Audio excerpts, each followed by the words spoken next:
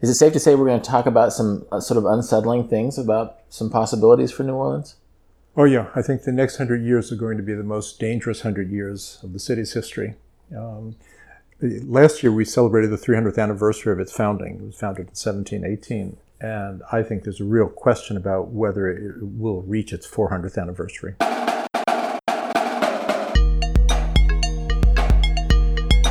Welcome to Deviate with Rolf Potts, where I talk with experts, public figures, and interesting people about fascinating topics that meander off topic. Today I talk about the fate of the city of New Orleans with writer and commentator John Biggonet. As we discuss in the interview, John's family has been living in New Orleans for more than 250 years, and when Hurricane Katrina's floods devastated the city back in 2005, he was one of the more prominent commentators about the disaster, particularly in the columns he wrote for the New York Times. I actually know John from my experience of living in New Orleans in late 2004 and early 2005, that is, right before Katrina. He later taught fiction and playwriting for me at the writing workshop I teach in Paris each summer. I actually interviewed John during a visit to New Orleans this spring, and I decided to run the episode this week after flooding in and around the city began to make headlines. I'm recording this intro in Paris on July 12th, and as of today, it's still uncertain how Tropical Storm Barry will affect the city, even as sandbagging and evacuations are underway.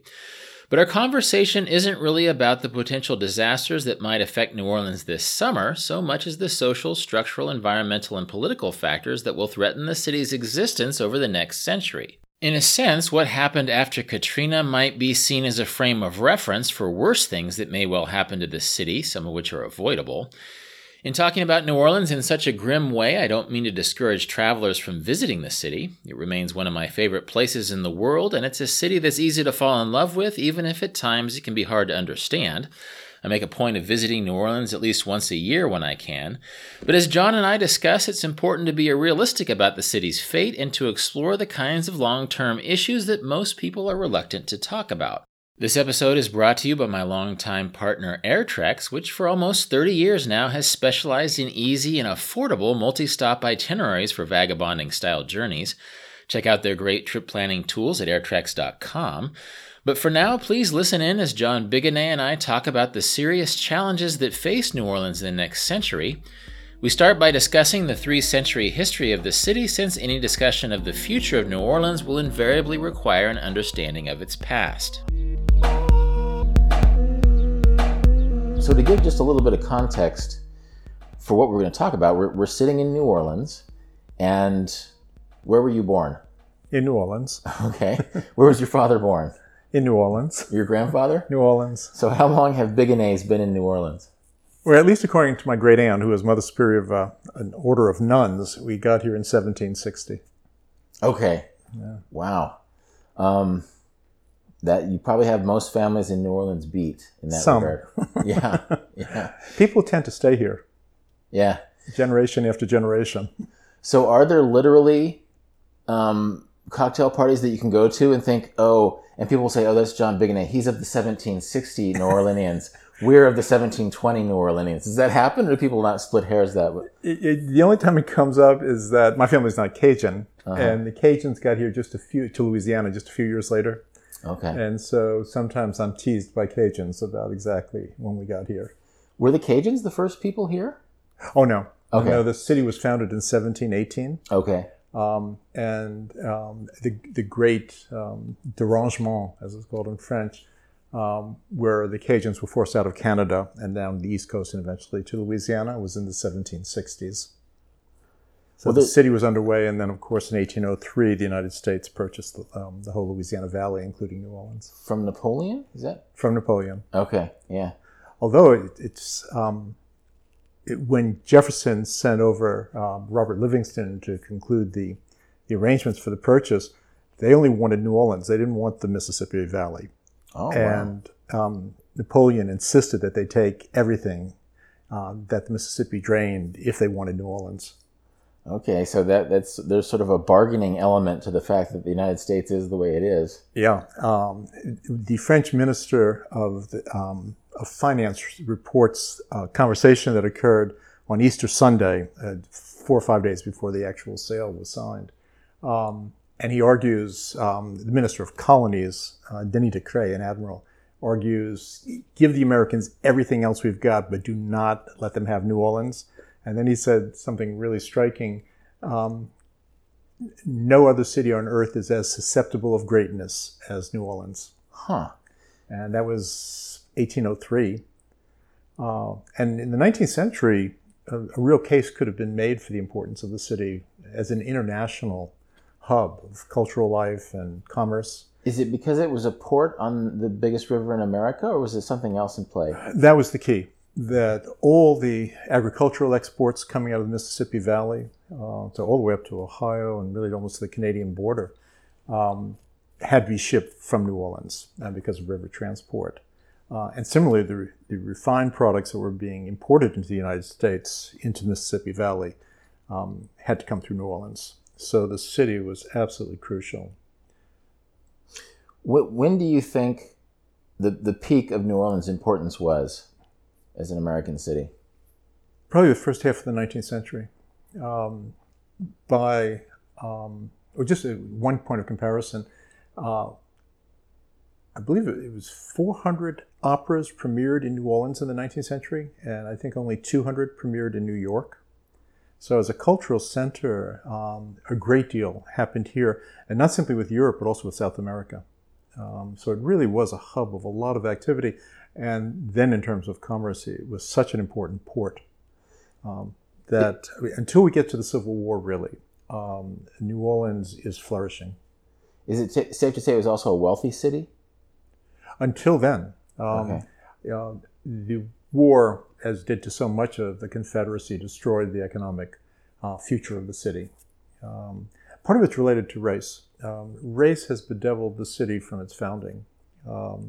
In the early days, under the Napoleonic Code, for example, and actually earlier,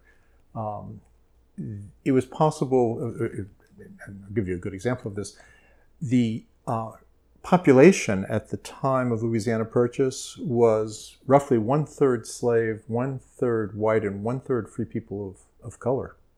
And an American writing back to Jefferson about New Orleans was confounded by that mix of peoples, and completely international city as well, very diverse. And he writes back, I think his name was Benjamin Morrison, and he said, what are we going to do with this city? Are free people of color going to be allowed to vote, for example? Are they going to be full American citizens? And I think that issue of race has continued to trouble the city, certainly from the Louisiana Purchase on. Now, eventually this conversation is going to go beyond culture and race and just sort of talk about the safety of the city itself, about the future of the city as a viable city. And so it feels like we could have like a 5-hour podcast that brings in, the history and the context of all this stuff.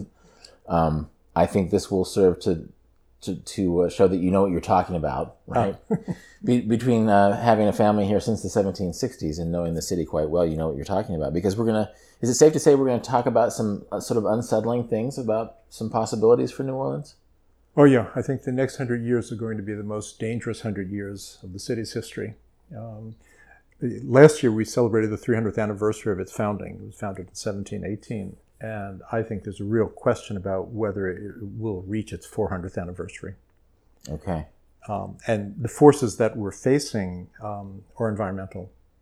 New Orleans is one of the 5 most endangered coastal cities on Earth in terms of rising sea levels. But it's also it has one of the highest rates of subsidence of coastal cities on Earth. Which means? It means that the city is sinking more quickly than almost any other coastal city, and sea levels are rising here more quickly than almost any other coastal city faces. And so the combination of those is likely, in a recent study, to displace probably around 1 million people living in this region by 2100, not even by 2118. Well, I want to dig into that a little bit more, because that feels like the headline that could be buried here. This is serious business, but I want to throw in some context, just in the context of how I understand New Orleans and how maybe other people understand New Orleans. I came here not for the first time in 1760, but in 1994. I was living in a van that I slept in the Superdome parking lot. I spent most of my time on Bourbon Street. I had a very young man's first experience with New Orleans. I came back on a magazine assignment years later and realized that New Orleans, if I didn't live in New Orleans for a little while, then I would regret it for the rest of my life. So from late 2004 to probably late spring of 2005, I sublet an apartment in the French Quarter at Barracks and Burgundy, and I experienced the city in a way that was deeply enriching and that I'll always cherish. But I think listeners who know their history of New Orleans know what happened in 2005.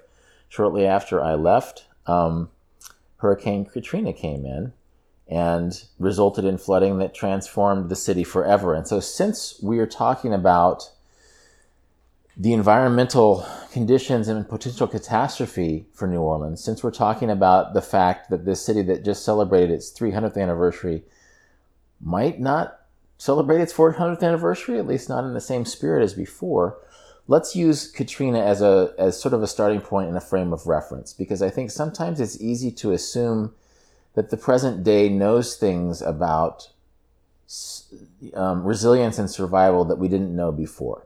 Because my New Orleans friends, when I was living here in 2005, would tell me stories about Hurricane Betsy and talk about people drowning in their attics or the floods of the 1920s. And I remember thinking to myself, with no justification at all, oh, well, isn't that a shame that, in the 1960s or the 1920s, people had to die during hurricanes. And within a few months, we had this iconic hurricane, and I think you can concur that it really wasn't about the hurricane, it was about levee failure and flooding that really destroyed the city for a time and transformed it for sure.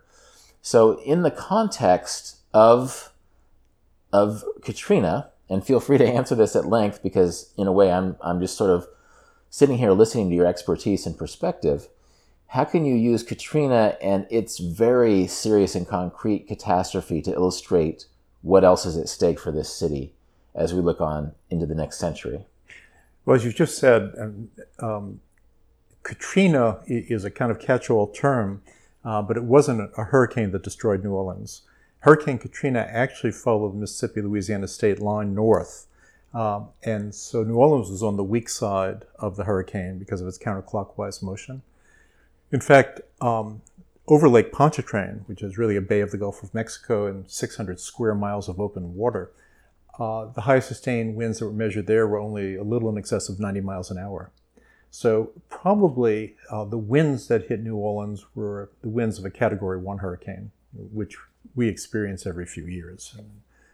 It certainly wouldn't force the city to evacuate, and it wouldn't create widespread destruction.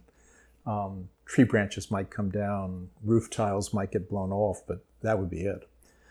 What happened, as you say, is a levee collapse.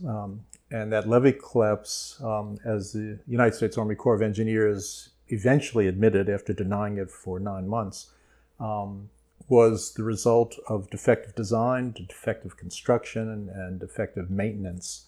The Corps of Engineers in the report it issued in June of 2006 accepted full responsibility, but not legal liability, which meant that New Orleanians were not reimbursed for the enormous damage that each of us suffered.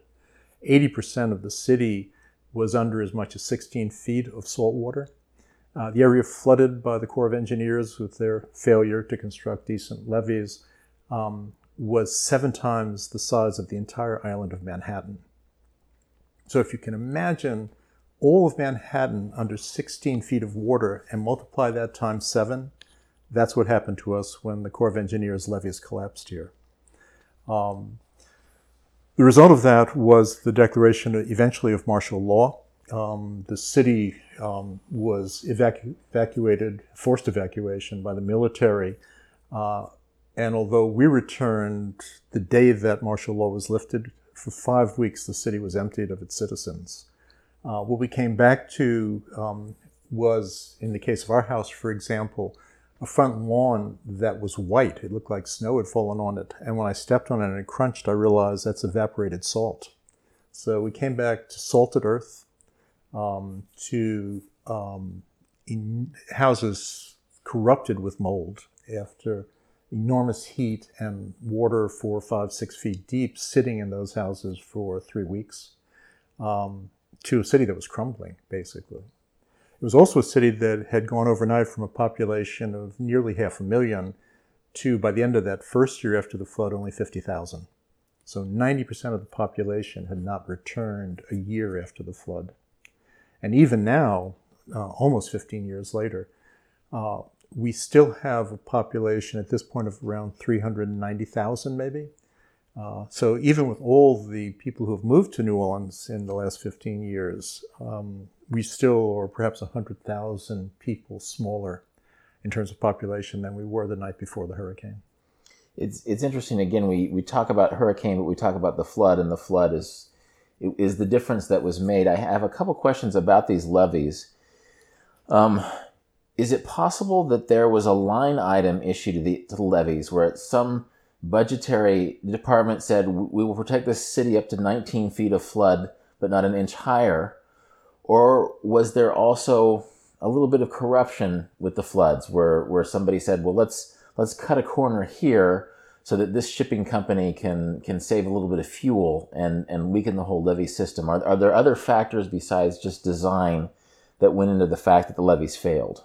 What had to do with money, although I've never seen much evidence that it was the kind of political corruption that you might anticipate, people being paid off. Instead, it was, I think, incompetence and indifference to duty.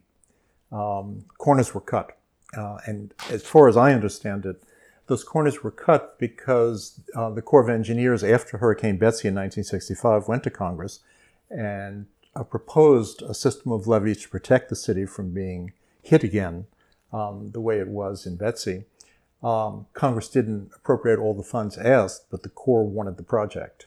And so they built whatever, as much as their money allowed them to. As I understand it, because our canals are supposed to hold 20 feet of water, they should have had 3 times as much steel embedded in the rises that you see as little hilltops, basically.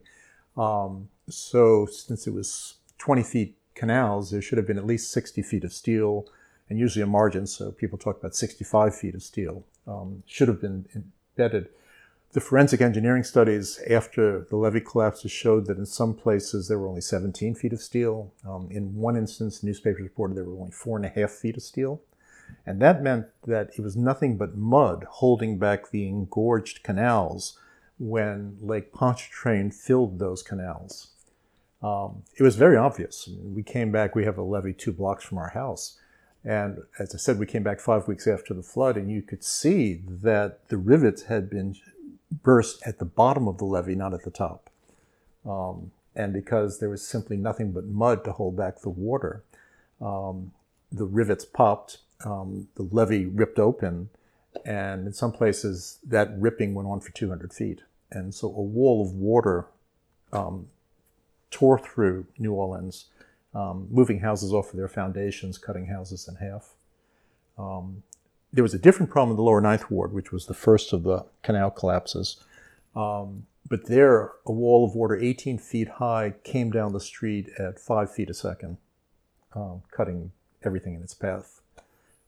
So it was a catastrophe of enormous proportions, covering a huge area, again, 7 times the size of Manhattan, and no governmental response to answer that problem. I have one more question, in part because it applies to this future scenario that could happen and how we may plan for it.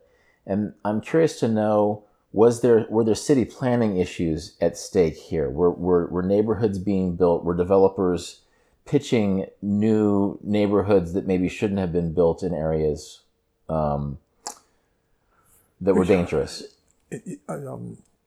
It's hard to get an accurate count of how many people died, but the number used is often somewhere between 1,300 and 1,500 people in that first week. There were many people, particularly elderly New Orleanians, drowned in their own bedrooms or living rooms. Those that escaped into their attics, who couldn't find a way out of those attics, died of dehydration in the week that followed, while they waited for help to come that never came. So the areas that tended to sustain the greatest loss of human life were the lower Ninth Ward and Lakeview, where we live. Those both had the oldest populations. The lower Ninth Ward was a predominantly, and still is actually, a predominantly minority-owned neighborhood. In fact, it had the highest rate of minority home ownership in the United States, that neighborhood. But there were a lot of elderly people there. Lakeview was developed in reclaimed swampland, basically, after World War II.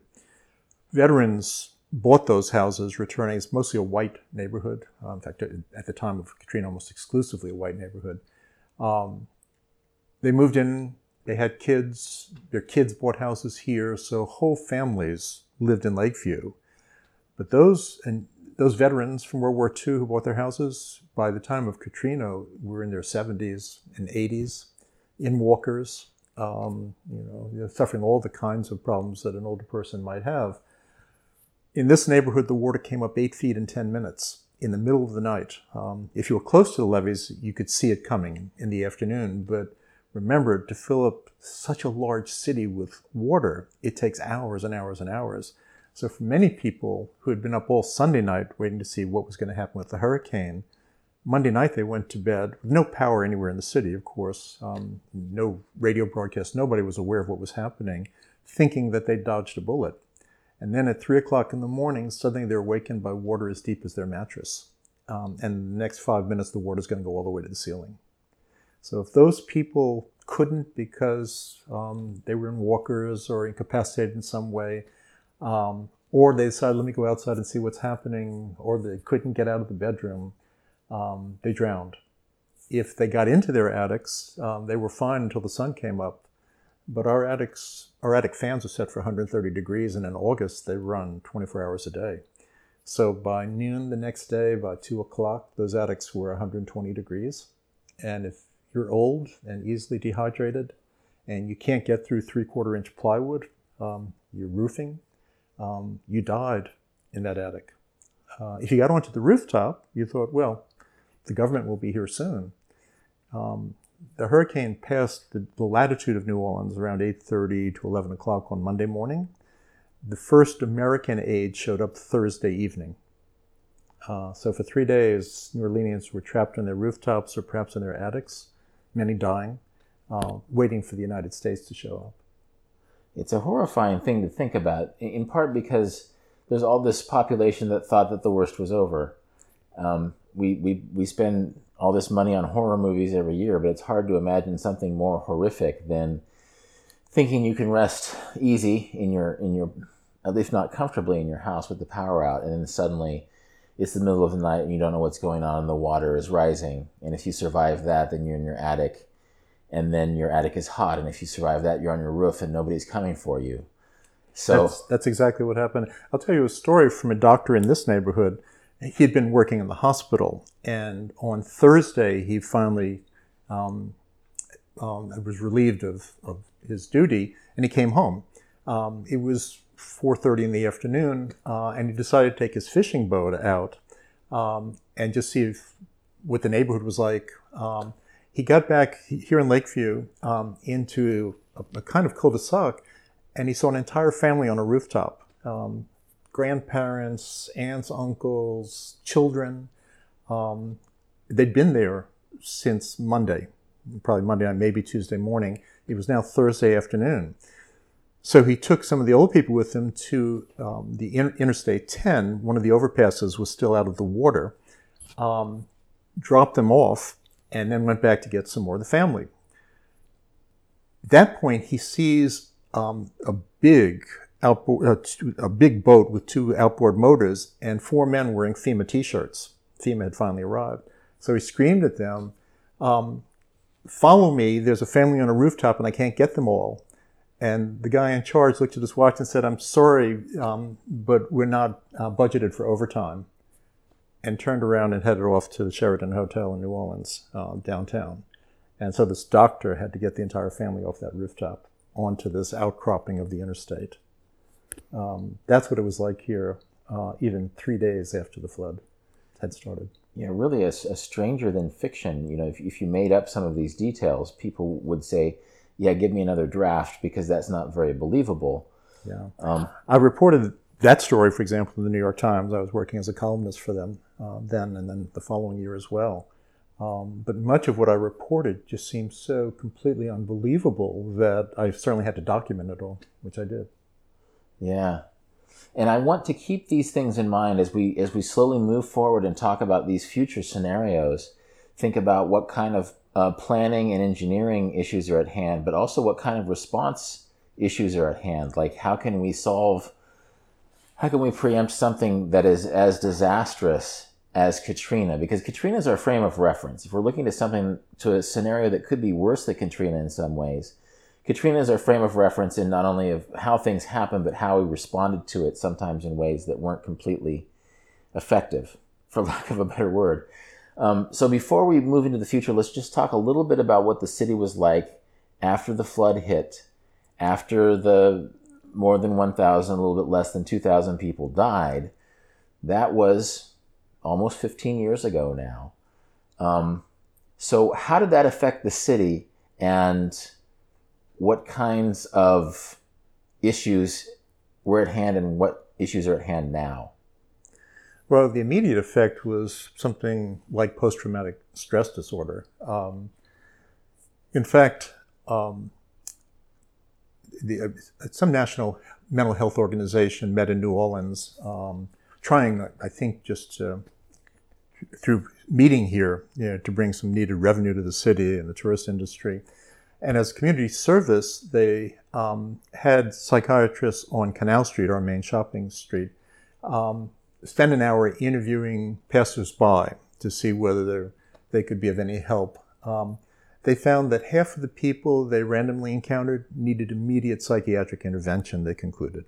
Not simply, you ought to see a doctor, immediate psychiatric intervention. So the stress here was unforeseeable in a certain sense. It's hard to imagine what's going to happen to me if my entire city is destroyed overnight. But there were follow-up studies. And in every other place with a major catastrophe, an earthquake, for example, the most profound and violent expressions of post-traumatic stress occur 12 months after the event. So the suicides particularly will peak 12 months out. New Orleans is the only place ever studied where the rates of violent death and suicide and so on were even higher 24 months out than they were at 12 months. So as people said, there was nothing post about our stress, that it just continued to build. Because once you got back here, you had a house in ruins that you had to pay a mortgage on, plus everything else that goes with owning property, taxes and so on. You had to find some place to live. Rents were astronomical because so few buildings had survived, especially residential buildings. Many people lost their jobs overnight. In one afternoon, 7,000 public school teachers were fired en masse. And in industry after industry, small family businesses were wiped out. Larger industries, particularly national concerns, hesitated to make an investment and come back into the city. So your house was destroyed, but you're still paying your mortgage. You were trying to find some place to sleep. You may have lost your job, right? You had to find some place to put your kids in school, except the public school system refused to open for 1 year after the flood. You can imagine the stress on couples and on individuals. And so depression certainly was widespread. We heard, of course this is anecdotal, but we heard that one doctor estimated that 75% of New Orleanians in that first year went on antidepressants. 3 out of every 4. In fact, we were in a restaurant one night and heard a joke about it. A couple at the next table was arguing, is it better to take antidepressants or just drink? And the waiter turned to them and said, both.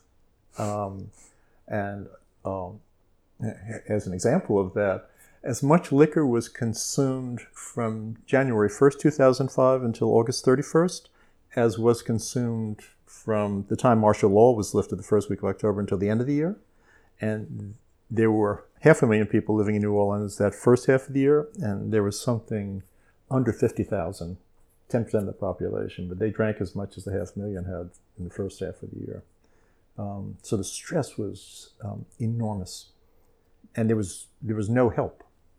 Well, these psychological and post-traumatic factors are important to remember as we look towards the future, because that's the real concrete thing that happens to people who live in these places. Oftentimes we can look at disasters in terms of statistics, in terms of infrastructure lost and population displaced, but it can be really tough. And one question before we move forward a little bit is, what was the difference? Because I'm thinking post-traumatic stress 24 months out is worse than 12 months out.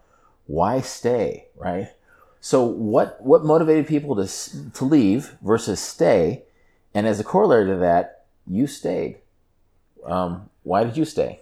I wrote about this for Granta magazine in London, and I told a story about a musician named Mose Allison, who was, in the version I heard at least, was getting ready for a concert down here, and he was sitting at a piano and just hitting the same note over and over and over again. So a janitor who was cleaning the place up, getting ready for the concert, came up to him and said, "Excuse me, Mr. Allison, I'm sorry to interrupt you, but what exactly are you doing?" And Allison looked up and said, "Everybody else is looking for it. I found it." And I think that's the way New Orleanians felt about New Orleans. In the summer before the levee collapse, a study that was done across the United States named New Orleans as the city with the highest sense of personal satisfaction and happiness among its inhabitants. And we had enormous crime rates, miserable school system, public health was a problem. The city flooded every time we had a heavy rain. So it had any number of problems, and yet people felt more personally satisfied and happy with their lives than in any other city in the country. So there was something about the culture of this city which sustained individuals despite all the institutional problems we faced. And I think that's what kept them here, and that's also what brought them back. The problem, though, is that our sense of community had been completely shattered. The little coffee shop where we would go took 2 years before it could get an insurance settlement. And so all the regulars every Sunday morning would bring a thermos of coffee and stand in the street in front of this place and just drink a cup of coffee in front of this closed, molded, broken down coffee shop, because it was some sense of the community that had existed in that coffee shop every morning for years beforehand. I think people everywhere were looking for that, some thing that they could hold on to that would restore at least a vestige of the community that they had lost. Well, this might be a goofy sounding question, and it might be hard to answer, but I'll give you a chance to try. Well, what makes New Orleans special? I mean, it's clear that people come here and they feel, I know I felt it. When I came here on magazine assignment in 2004, I thought, I have to live here for a few months or I'm going to regret it forever. And within a year, I came and lived here for a short while, right before Katrina. This is a place, my sister, who takes her students here every once in a while, feels like people come to New Orleans and everybody feels like it's speaking to them personally. Everybody feels like they personally have a stake here. So what's a nutshell way of saying, why is New Orleans so special? Why did people stay in spite of the stress? Well, one way I can confirm what you just said is, as I said, I was writing columns for the New York Times in the month after this disaster, after martial law was lifted. And so because they were being published online, also these columns, I was getting responses from all over the world. And somebody wrote from Tokyo and said, "Don't the Americans understand that New Orleans doesn't belong to the United States? It belongs to the world." And I think anybody who's spent a single night in New Orleans takes the city as his or her own, the way we might Paris or Venice and some of the other great cities in the world. So there's a great sense of having found something special and wanting to treasure it, even if you've only passed through the city for a few days. I think part of that has to do with the fact that the individual has always trumped the institution here. It allowed for lots of public corruption because of that, but it also meant that our interactions with institutions wound up being a little more gentle, a little less rigid than in other places. And so the fact that the individual had a kind of autonomy, which made room for crime and corruption, but also for a kind of ease and a sense of satisfaction. So that was part of it. This past summer, I was part of a documentary that a Middle Eastern television network set up to sort of celebrate the 300th anniversary of the city.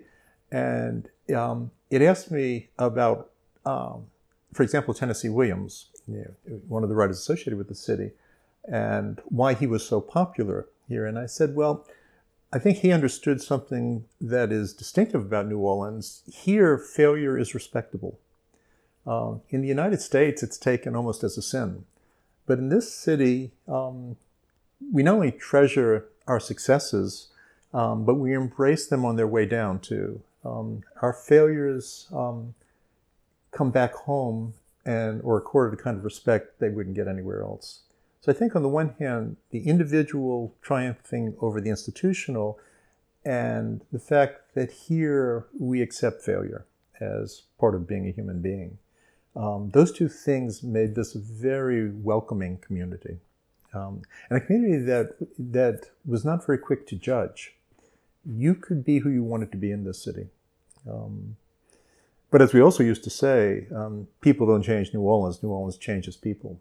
And so by coming here, you allowed yourself to be remade in a way that other cities couldn't offer you. One little footnote here, just so my listeners know, somewhere some of my listeners are saying, this John Bigonnet guy sounds smart, but where's his buttery Southern drawl? If Hollywood was to cast a New Orleans expert, it would be someone with this deep, rich Southern mellifluous drawl, when in fact you speak a pretty authentic New Orleans dialect. And so if you could explain that really quickly, how New Orleans differs from the rest of the South. My mother was from Brooklyn, and everyone took her as a native New Orleanian. The reason that the Brooklyn accent and the New Orleans accent are really quite similar. My aunts, they're all in Long Island now. My aunts in Long Island, my aunts here in Gentilly, all call me John. John, you going to the party tonight? And the reason that we share that accent is we had the same immigrant groups in the 19th century, Italian, German, and Irish. And in fact, those are really the large ethnic groups here in New Orleans. I think the French ethnic component of the city is only about 10%, Spanish about 15%. But we have an Irish channel, we have a large German population, and Italian is extremely important here. So we wound up at the end of the 19th century, beginning of the 20th century, with the same kind of English that was spoken on the streets of Brooklyn. Yeah, I think that's interesting that people forget about that sometimes, and I think there's some New Orleans-based movies from previous generations that have gotten that accent wrong. But again, that's just an aside. And I think it's interesting what you were talking about earlier about sort of the laid-backness of New Orleans, how it's a place that being a, quote, failure doesn't ruin you forever. And I think that's important that's another thread to keep pushing here. But also, after Katrina, certainly there was maybe certain inefficiencies that were born out of a New Orleanian way of being in the world. So what lessons were learned and not learned after Katrina? Well, I think one is exactly what you're getting at, that if the individual trumps the institution, when you need the institution, it crumbles in a hurry. Our school system was awful before the flood. We suffered from all sorts of political corruption. Much of the city had an economy that was based upon wide-scale poverty. On any given day, our hospitals, perhaps 60 or 70% of the people in those hospitals were on Medicaid because of their poverty. So this was a city where medicine was built on extreme care because people were too poor to get primary care, where the school system was not going to elevate that population. Because of all that, crime was widespread. So institutionally, we saw a very, very sudden collapse. But unfortunately, we were facing the Bush administration, and the ideology of that administration was that government was evil. And so there was no hesitation to put into positions of authority complete incompetence who had no training in the fields that they were administering. The most obvious example of that was the head of FEMA, someone with no training in disaster aid, and he was running an operation to address the biggest catastrophe that had ever hit an American city. At the local level, our local institutions collapsed. At the federal level, we had an absolute incompetent as president, with an administration filled with incompetence because nobody in his party believed that government matters. So why shouldn't you reward your friends with government posts? All that meant that we had no leadership. And in fact, a year later, when I was doing a new set of columns for the New York Times, I mentioned, in terms of what I had learned, the overriding lesson was that leadership matters. You may think that the institution keeps rolling, that if some idiot's son inherits the factory, it's still going to produce the products. The middle managers will keep it going. It's not true. Leadership makes all the difference in the world. And unfortunately, at the local level and at the federal level, we didn't have competent leaders, and we paid the price. It's interesting how that can be self-reinforcing. If you ideologically are opposed to government, and then you appoint ambivalent people to government posts, then you can say, well, look at how government failed this place, when in fact, government was just not being administered very well. Exactly right. It's a self-fulfilling kind of prophecy and administration. And of course, it's obvious we're facing exactly the same thing today. An incompetent at the top putting other incompetents in place. And the price it takes, because there's no immediate disaster as there was in 2005, it's going to take a few years for us to realize the price that we're running up. But we're going to eventually pay the price for what we've got today. If the same thing happened, if a Katrina-style disaster happened this summer, is there anything that was learned from 15 years ago that would make it better now? Almost nothing. In fact, again, one of my concluding columns had to do with 10 things that we've learned, or we should have learned. One example is that 4 years after 9/11, the mayor of New Orleans, at that time the biggest port in the United States, had not been provided by the government with a means of communication in the event of a major kind of attack on the city. So officers in the mayor's office had to break into an Office Depot to steal the components to put together a means of communicating with the governor of Louisiana in Baton Rouge so that that person could then contact the federal government.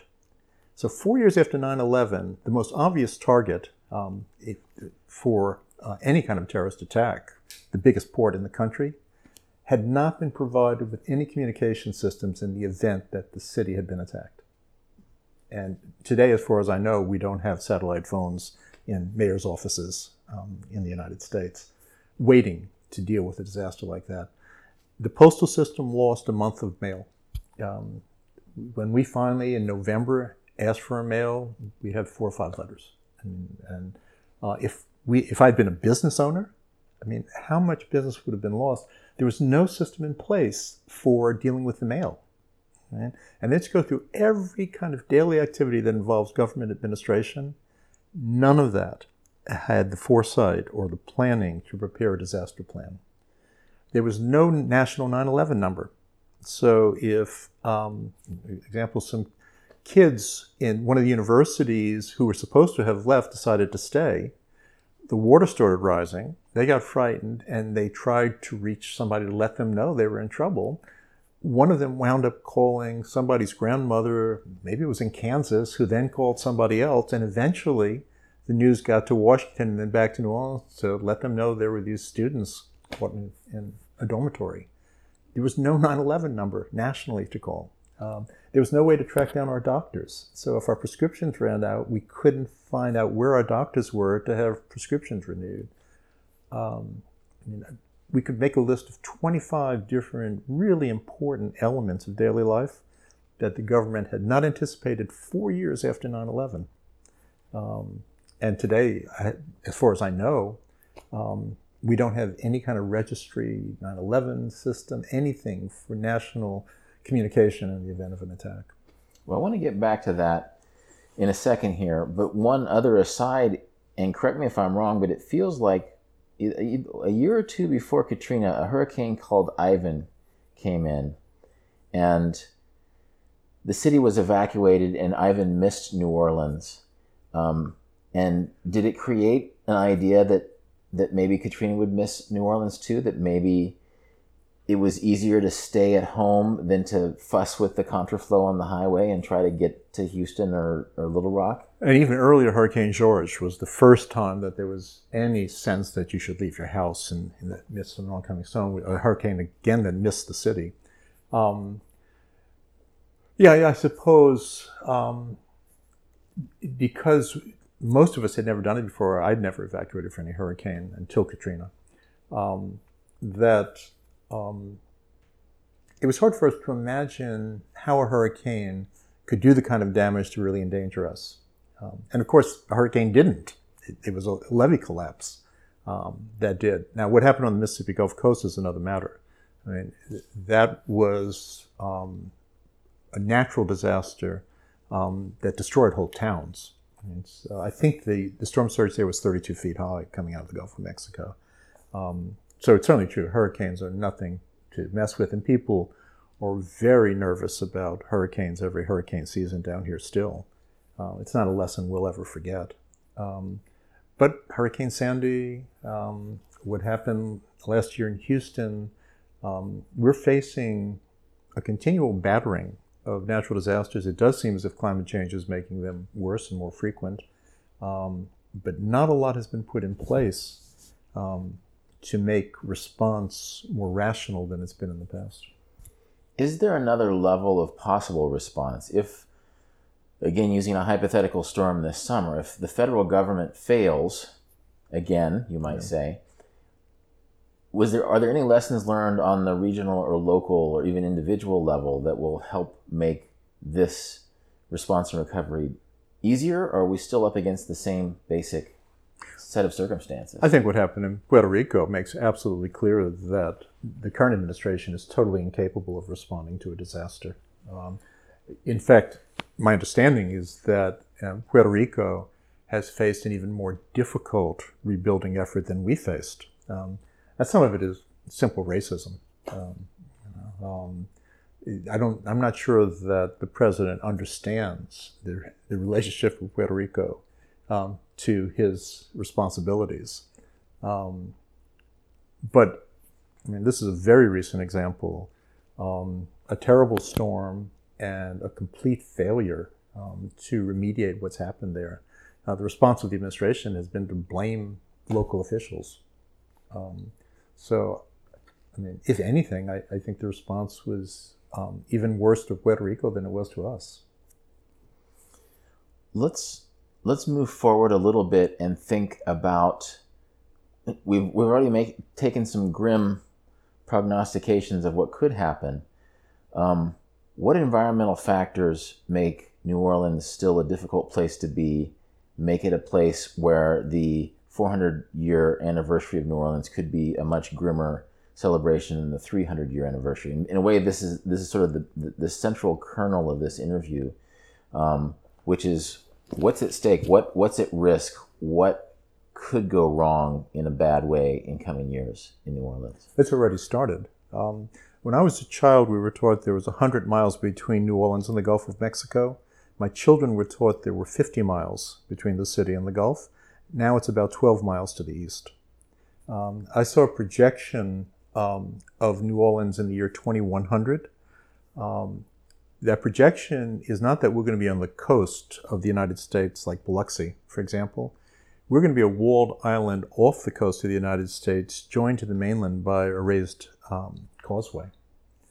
But to do that, the enormous engineering costs that would be involved seem, to me at least, quite unlikely to be borne by the federal government.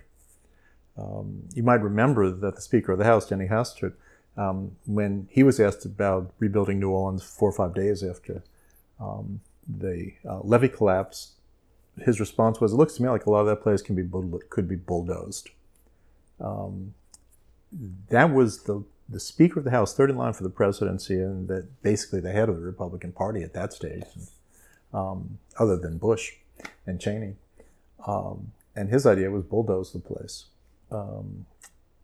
It's very hard for me to believe after what we witnessed with the response to Puerto Rico, to some degree to Houston, although it had its own resources, Hurricane Sandy, to the fires in California, that we have a government prepared to make the commitment to regions that would be expensive to save. So my guess is that New Orleans is going to be slowly submerged, and people may hang on here, but there's no way this region will be able to support the 1 million people who are in the metropolitan area right now. And all the scientific projections, National Academy of Sciences and others, imagine huge migrations coming. Anywhere from 500,000 to 1 million people abandoning this part of the country. So does it feel like an inevitability? I mean, I don't want to be too grim, but I want to be realistic. We have this coastline that keeps creeping closer and closer. Are New Orleans days numbered? You speaking as someone who's lived here your whole life and loves the city. What's it? I mean, can anything be changed? What can the city be saved? What's going to happen? In the course of this conversation we're having, an entire football field of Louisiana has fallen into the Gulf of Mexico. Gone. And that happens continuously every hour. We're losing more and more of Louisiana. If we were going to do anything, we would need to be doing it now. And although there's some efforts at coastal restoration, they're obviously not nearly sufficient if we can believe the National Academy of Sciences and other nonpartisan scientific groups. I don't see what is likely to inspire the political will to make the changes we have to make both here and nationally. I think what's coming is going to be much more drastic than what we lived through in 2005.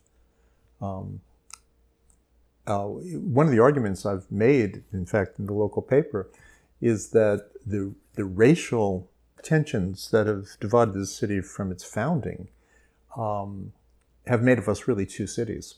And we have to become a single city to face and to do something about what's coming. But I don't think we have fully envisioned what the next 80 years are going to be like. What specifically is happening environmentally? Why are we losing this much ground this fast? Is it a big picture global warming thing, or is it the way that communities along the Mississippi are living and changing the nature of that river? Is it industry? Well, yeah. What's happening? There are things happening at a global level, certainly climate change. Because of melting ice caps and for lots of other reasons, sea levels are rising fairly dramatically. There are also more specific kinds of problems in terms of the country. The constraints placed on the Mississippi River itself to lock it into a particular channel means that the distribution of fluvium and soil that had fed the delta for eons, basically, no longer exists. The Mississippi is clogged by what's coming down from the entire Mississippi Valley, but it's not dispersing that soil across the entire delta. And so the soil that's washed away by the Gulf is not being replenished by the Mississippi River. And then there are even more specific things. When oil companies cut canals to make it quicker to get their pipelines built to drill oil, they flushed the wetlands, which were brackish water, with pure salt water. That wiped out many, many oyster reefs, but it also killed the vegetation that held that fragile soil together. So a combination of canals cut by oil companies, the constraints placed on the movement of the Mississippi River, global phenomenon like climate change, all are conspiring to the same conclusion, that New Orleans may not have a 400th anniversary. You're talking about a kind of racial unity, a kind of community unity. What could this unity achieve, since many of these problems have to do with global climate issues and maybe water issues that might happen hundreds of miles up the river? Is there a concentrated effort that can save the city, or will it have to be a matter of the city re-envisioning how it will take form in 50 or 100 years? Yeah, I think it's certainly the second thing, that we're going to have to rethink who we are and what New Orleans is exactly. I mean, do we allow unlimited growth, or do we have to pull the city back into higher ground? But that higher ground is mostly where wealthy white people have built their houses. As is true in so many other places, minorities have felt the burden of areas that are more likely to flood, and that suffer other kinds of environmental degradation. It's hard to see exactly how a compromise is going to be reached, because those who are on higher ground are going to have to make room for those who are on lower ground. And that's why I say that race has bedeviled this city from its foundings and may still be a driving factor for its destruction in the end.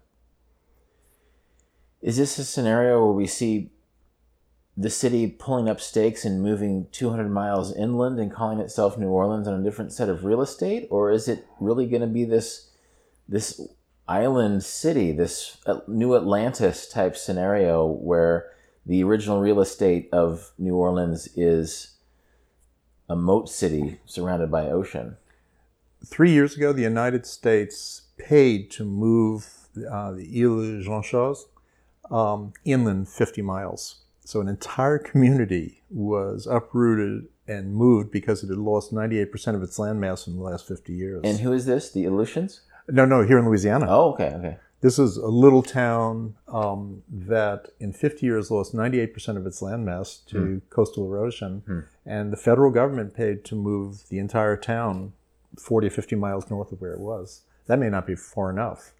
But the town basically found themselves without a choice. That's the first time the government has paid for the relocation of an entire community, but it's not going to be the last.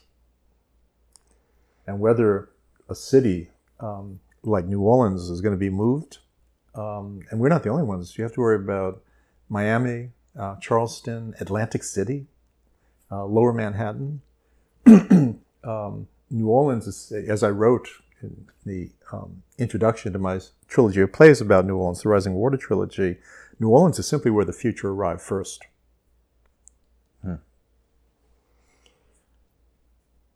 Since there's so much, not just literal, but sort of figurative and metaphorical stake at this city where the future arrives first, is there a silver lining? Is there an idea where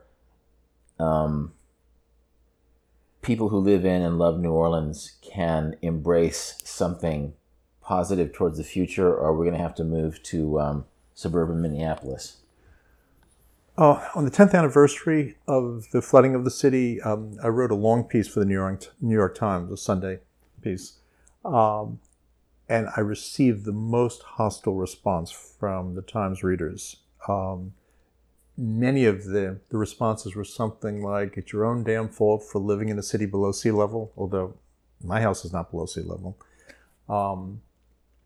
Next time this happens, you don't come crawling to the United States to get us to rebuild you again.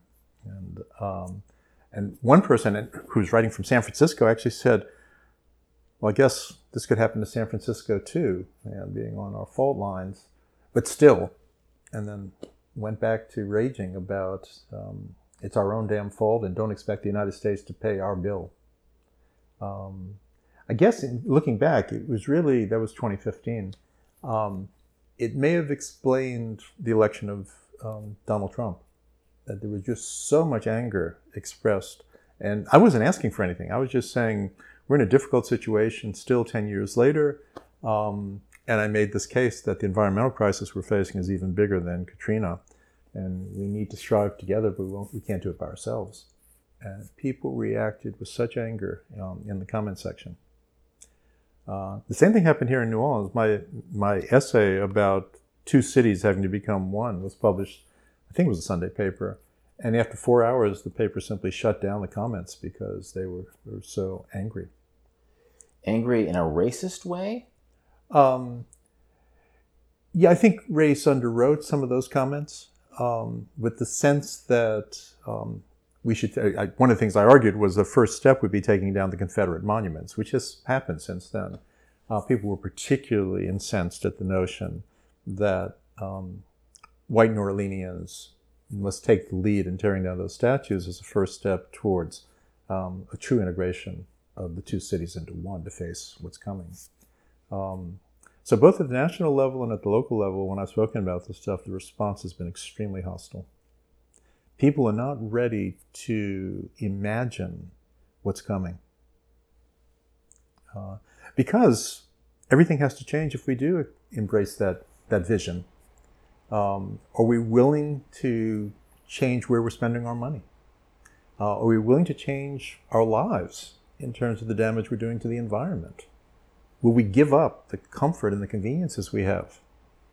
And we certainly don't have any leaders who are helping us to understand what's coming. All we have are artists.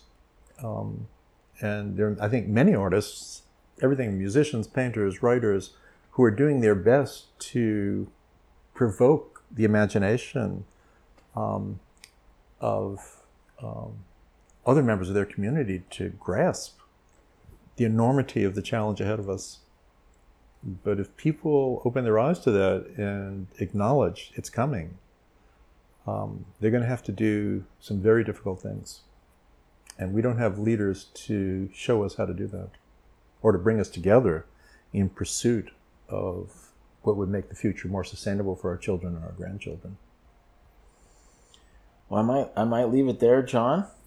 Thanks for cheering everybody up. for cheering everybody up and just giving some perspective. I think sometimes we think of life as it plays out in the increments of years, maybe in the increments of decades, but we're really talking about circumstances that will exist after we're gone.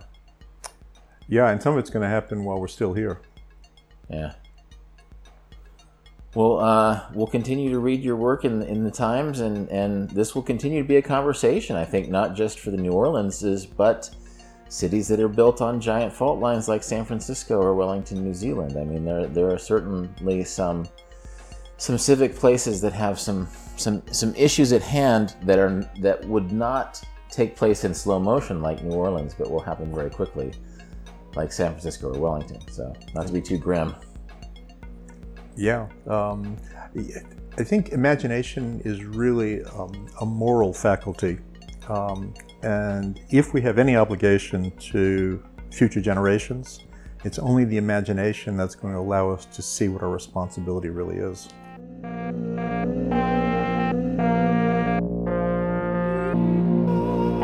This has been Deviate with Rolf Potts. More about everything that was just mentioned, including links to John Bigonet's writing about New Orleans, can be found in the show notes at rolfpotts.com/deviate. And as always, you can contact me with insights or questions at deviate@rolfpotts.com. This episode was produced by Justin Glow. Cedar Van Tassel does the theme music. Jan Futterman does the show notes. Thanks for listening, and I hope you tune in for future episodes of Deviate with Rolf Potts.